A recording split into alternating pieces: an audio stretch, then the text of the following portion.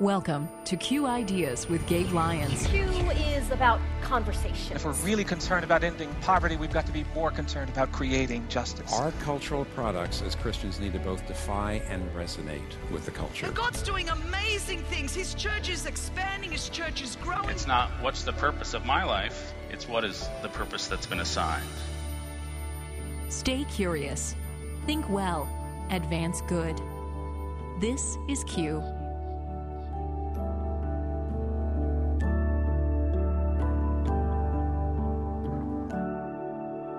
It comes back down to this idea we look at, again, global work specifically, from that relief space, the rehabilitation to development. At the end of the day, instead of moving something from point A to point B, what if that can already be built in and present in a specific space, in a community, that a family has the opportunity to, one, learn and grow in their skills in the ways that that can support them, not only from a personal perspective, but even from an income perspective later on, but also meet the immediate need that there is from their family.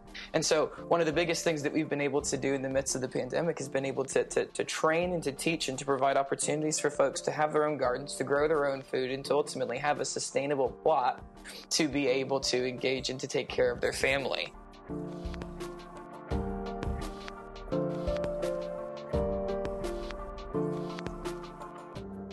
Welcome to Q Ideas with Gabe Lyons on Faith Radio. I'm Paul Perot, and as we're heading into the Christmas season soon and year-end, you're likely going to be getting lots of requests for supporting organizations that seek to help and serve the poor, both in your own community and around the world. And that's a good thing. And with the pandemic, many communities and nations have been hit hard. But how are these organizations helping the poor? Are they doing more than just immediate relief? Are they empowering the poor, building into their communities to thrive and be independent? Gabe, effectively helping the poor is something that has long been part of the mission of Q. It's a story we talk a lot about around Q Ideas. We have amazing partners that serve these communities all the time, and so many of you are involved in serving them. But this pandemic over the last 18 months has really created more chaos amongst this community. Those who were already suffering are now suffering more. And today we want to talk about what's taking place related to this last year. What are some of the changes that have happened? What can we learn from it?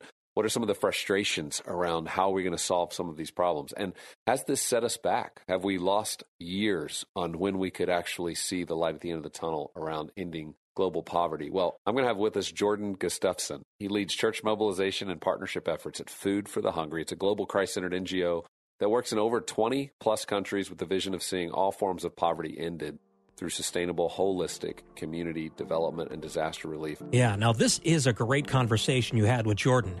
And as we listen to this and think about ending poverty globally, there are some great nuggets for us that affect how we work locally in our communities dealing with other issues, hunger included. So let's listen.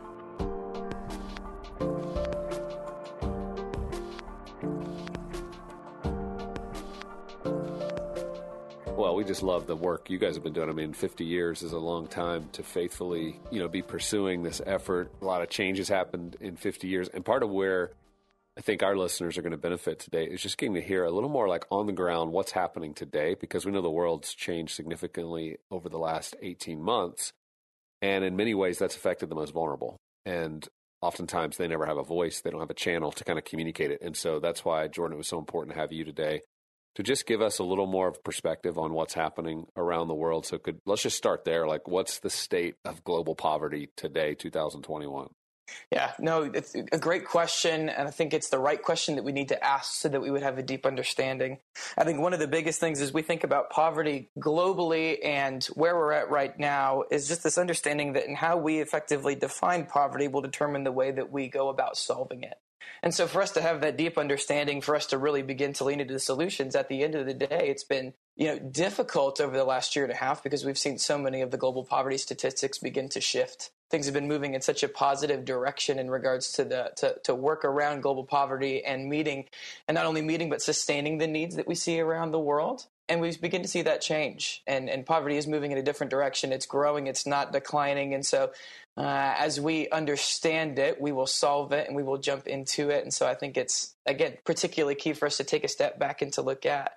I think one of the biggest things that we've seen over the course of the last year and a half has just been this needed shift immediately from long-haul development work back into the relief space and how we begin to meet needs specifically that present themselves. And so I know, in March 2020, when the pandemic was declared, there was just this immediate need everywhere. Between borders being closed down, people not being able to get from one space to the next, it just made things much more difficult to happen on an in-country perspective. And so it began the questions of, one, how do we meet what's there? And then two, how do we begin to move that into a place where we're able to begin to recover, begin to seek rehabilitation within specific communal spaces and countries all around the globe that are particularly under the weight of extreme poverty? And how do we begin to not only do things for, but to do things with, and ultimately to continue to transition that to local communities? And so one of the biggest things I would say as we're looking at global poverty and the issues that it presents to the world, it is how do we continue to pivot ourselves into a space where the solutions are coming from communities themselves, where solutions are coming from the countries in which these issues are particularly happening from. I think if we can begin to move back to the space of localization, we have an opportunity to seek, again, not just the meeting of the moment, but really the meaning of it for good, right? While all of this is happening kind of in real time in that sense of that sliding back. So COVID changed things in the sense that your work was mostly ongoing development and it had to shift quickly back to relief. How do we get people who are starving this week? That's right. Food. And a lot of that's just due to supply lines, people not being able to operate the way that they were used to operating. Any other specific ways that you've seen COVID specifically in the pandemic disrupt these countries? You guys serve over 20 different countries, some very large countries on multiple continents. What are the consistent themes that you're seeing that we should be aware of? The two biggest things as we've continued to look at the globe over the course of the last year and a half have been access to clean water. So again, not only is it available, but is it accessible to the people that are in need of it? And the other is income opportunities. So how are jobs being created and opportunities there? So many folks have to travel significant differences to be able to provide for their families. And in the midst of this, again, as we've seen such distance and isolation continue to be the reality, what it's done is it's continued to basically cease creating opportunities for individuals. And again, the needs only continue to grow in that space. Yeah. So I think it's one, the growing food insecurity, absolutely. But so many other things that contribute to that food insecurity, one of which being, again, that economic opportunity and that driver. Yeah, it feels like if the Western countries have suffered a bit in their economies from the pandemic, and I'd like to say the government response to pandemic, because I think we kind of easily go, oh, this is because of COVID, or it's just kind of out there. It's like, no, there's actually leaders making decisions based on their response to what is COVID and what is the appropriate response to it. So just to be clear, each of these countries, they have leaders. They're following, obviously, these larger bodies that have advice and sort of bring some sense of global authority, even though they don't really carry it. They kind of bring it to these conversations. It influences a lot of these leaders, and their responses can hurt the poorest of the poor more than anybody, right? Because that's right. They're the ones with the least voice, the least agency to be able to make change. They're just kind of suffer under these consequences of leaders making decisions. And obviously, I think as time goes on, we'll keep looking back and going, what did we get right? What did we get wrong? And you can play a lot of armchair quarterback, but in the work you're doing, it is what it is. That's correct. There are people now that just don't have access, and you're trying to provide it. And I think your strategy that Food for the Hungry takes on is, how do we help create resilient communities? Could you talk a little bit more about what does that look like? I mean, what does that look like in South America? What does that look like in East Africa, where you have so much of your work, to build a resilient community today? What's a vision for that right now? I think the biggest thing is we approach resilience and building resilient communities. Again, as we approach the last year and a half, we talk a lot about COVID, right?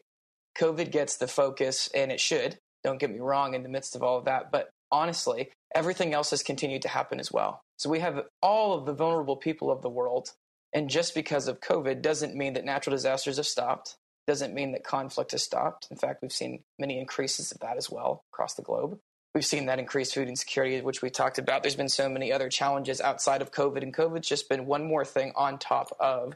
And so as we talk about, resilience and building resilient communities, it's for us having communities be able to be built up in a way where they have the ability to sustain and grow the impact that's happening within their spaces, and often, and even in our communities here across the U.S. or even in North America.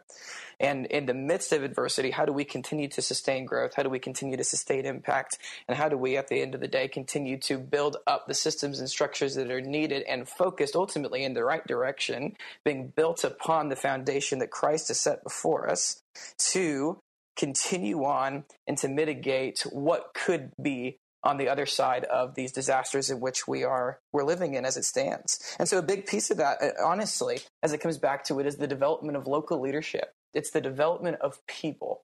I think often we look at work globally, missions, we look at development work, and it's often, it comes back to projects, and we're focused on doing these things, and we're focused on accomplishing. But the biggest thing that we can be doing is building up people and building up ownership of a specific place and space for them to be able to say, we are able to respond in this moment faster. We're able to respond quicker. And at the end of the day, we're able to lead the way forward, even when what we've seen in COVID, the inability to get from point A to point B. Yeah. And so again, it's preparing folks. It's understanding the risks that are and beginning to work in the meantime while you're addressing it to lower those immediately, but also to learn in that process for when that returns, to be able to know how to lean into that a bit quicker versus figuring out kind of on the spot.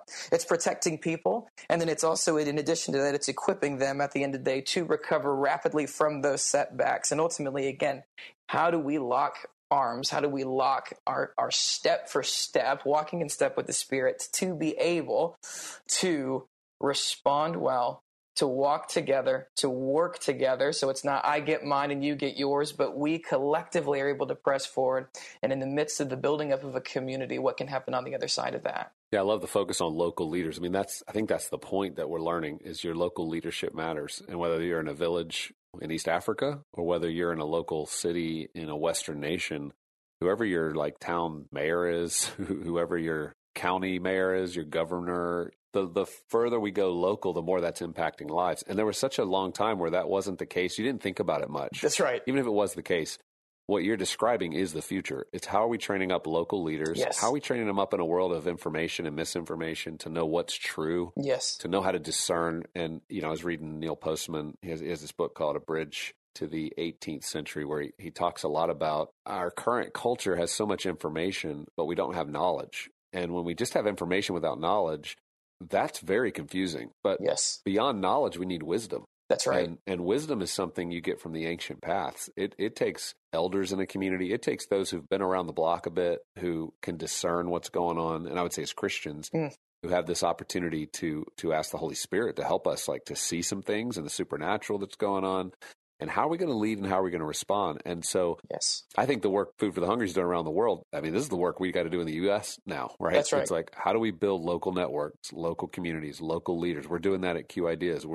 We've been pouring into local community leaders since we started our Q Commons effort back in 2014. We have hundreds of cities and leaders around the world who all are on the same page, who are working together to lead and help their communities flourish. And I just think 2021 is reminding us this is the work we have to get back to.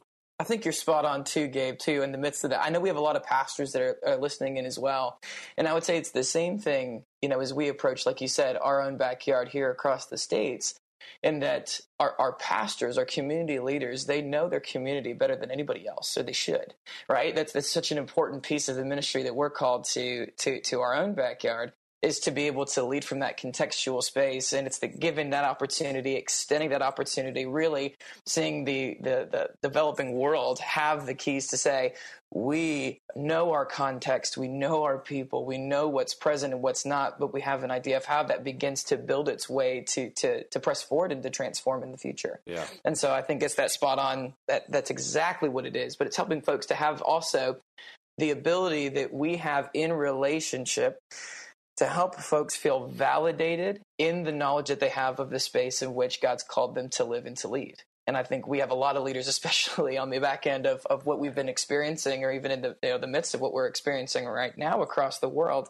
that are looking for that validation and looking to receive the validation of that calling, that God's called you to be here, and you know these people, you know this place, right, and you know the solutions there. And Jordan, that's such an important message, because in a world today that's built off of kind of, I think it's Alistair McIntyre in his book After Virtue, he calls it bureaucratic expert. I forget how he says it, but he describes like a world of bureaucracy where we rely on experts for everything to tell us what to do today, to think how to think about this, how to think about that. You almost lose this sense of empowerment as a human being who God's designed to function in this world. And I'd imagine in these communities that you're working with, you're seeing what that collective wisdom looks like when just a bunch of human beings come together and sit in a circle. That's exactly right. And they talk, and they're like, okay, we can figure this out. We don't have to wait for the information to come down from on high to tell us how to help sustain our community. God's given us like this amazing palette, right? Yes. Or I know in some of your work, talk a little bit about the gardens and the importance of this idea you've mentioned of how people grow their impact, sustain and grow their impact.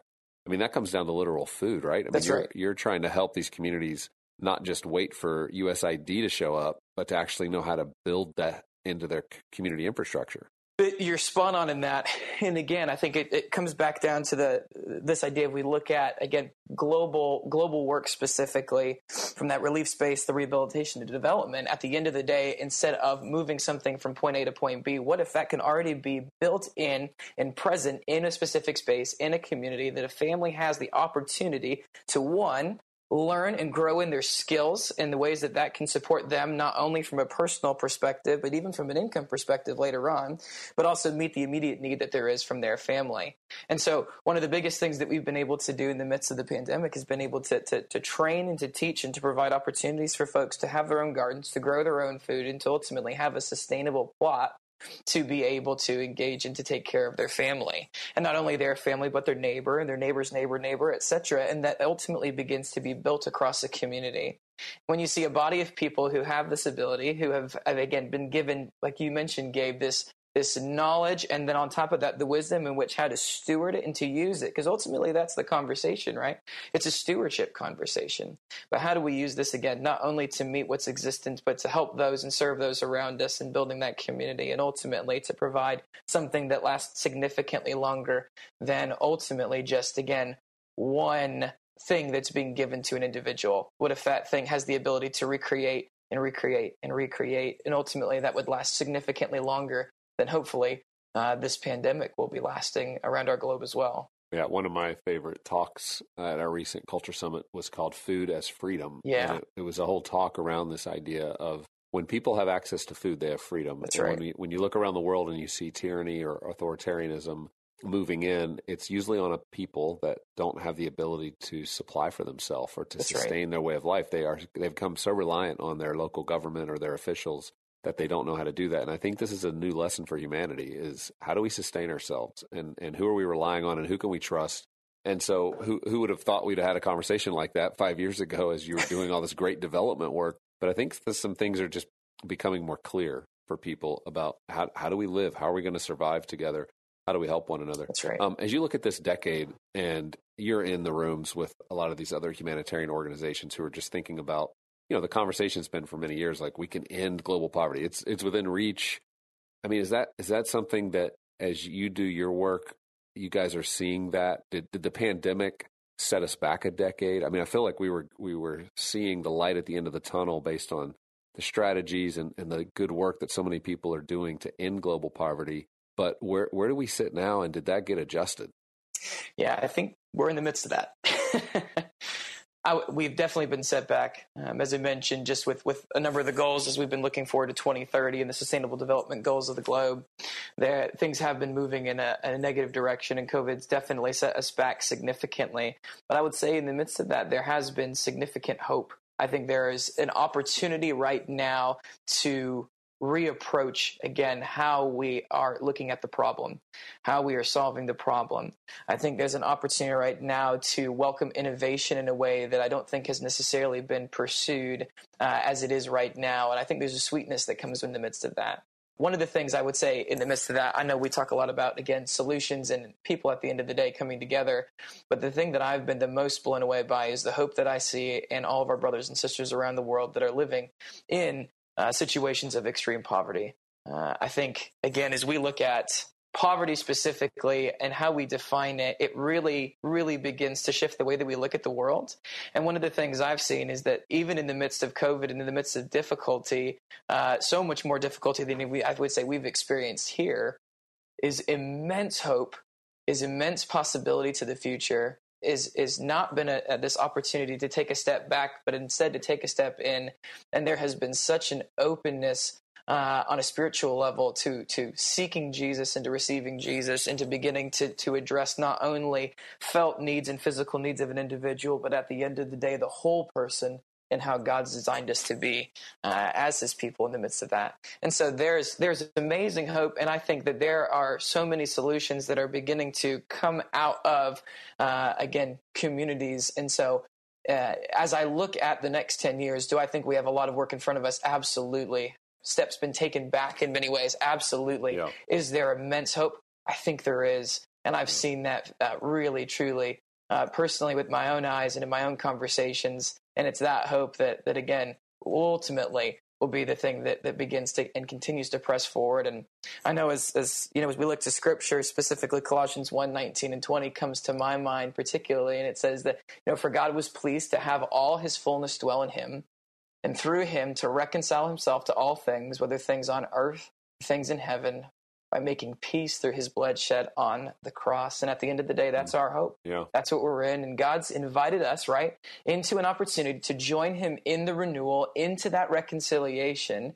And that happens at a whole person level. And this is where we have our hope. This is where it comes from.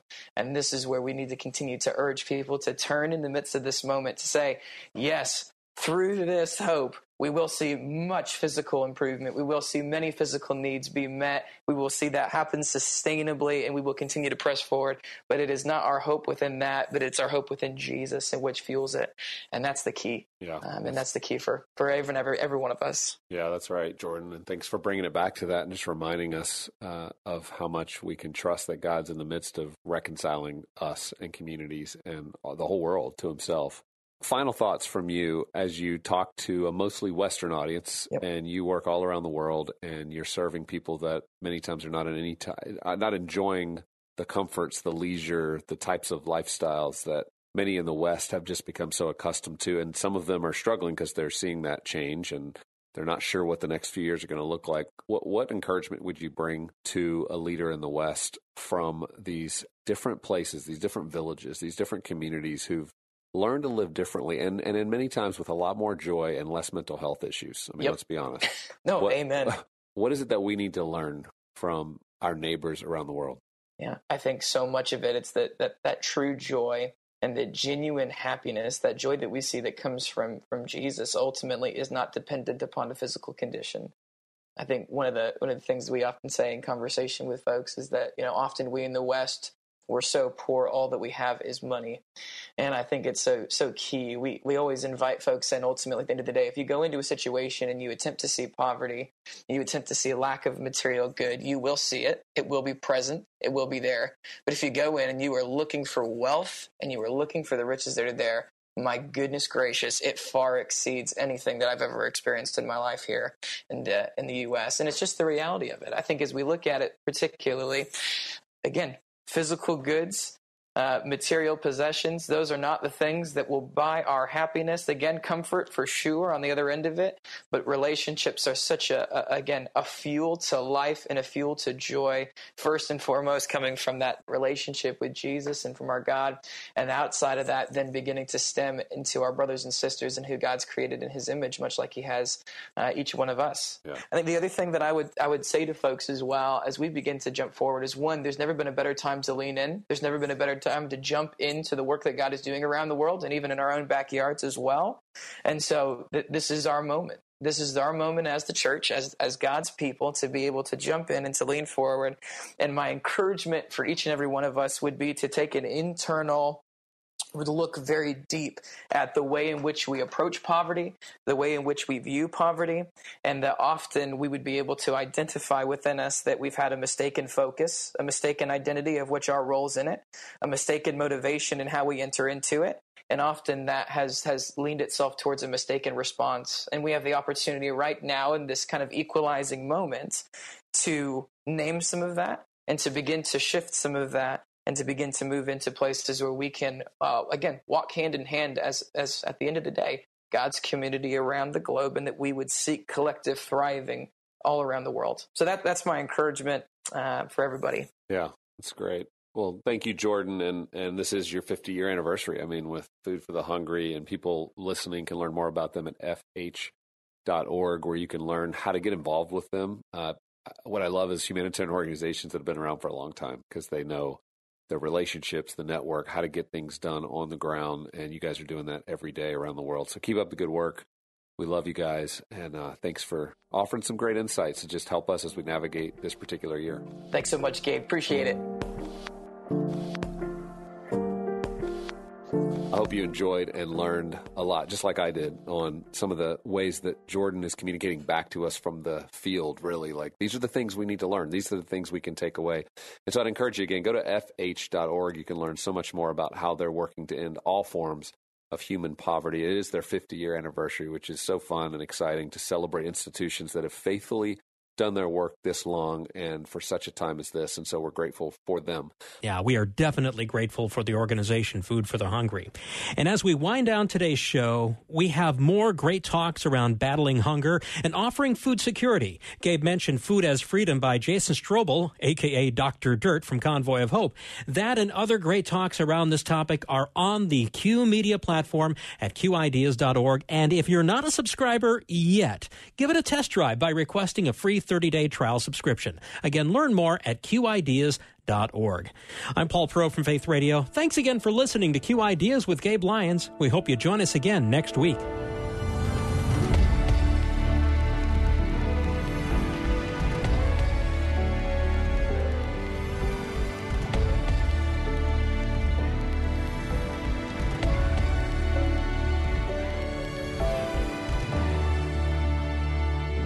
This show is made possible in partnership with Faith Radio and Northwestern Media.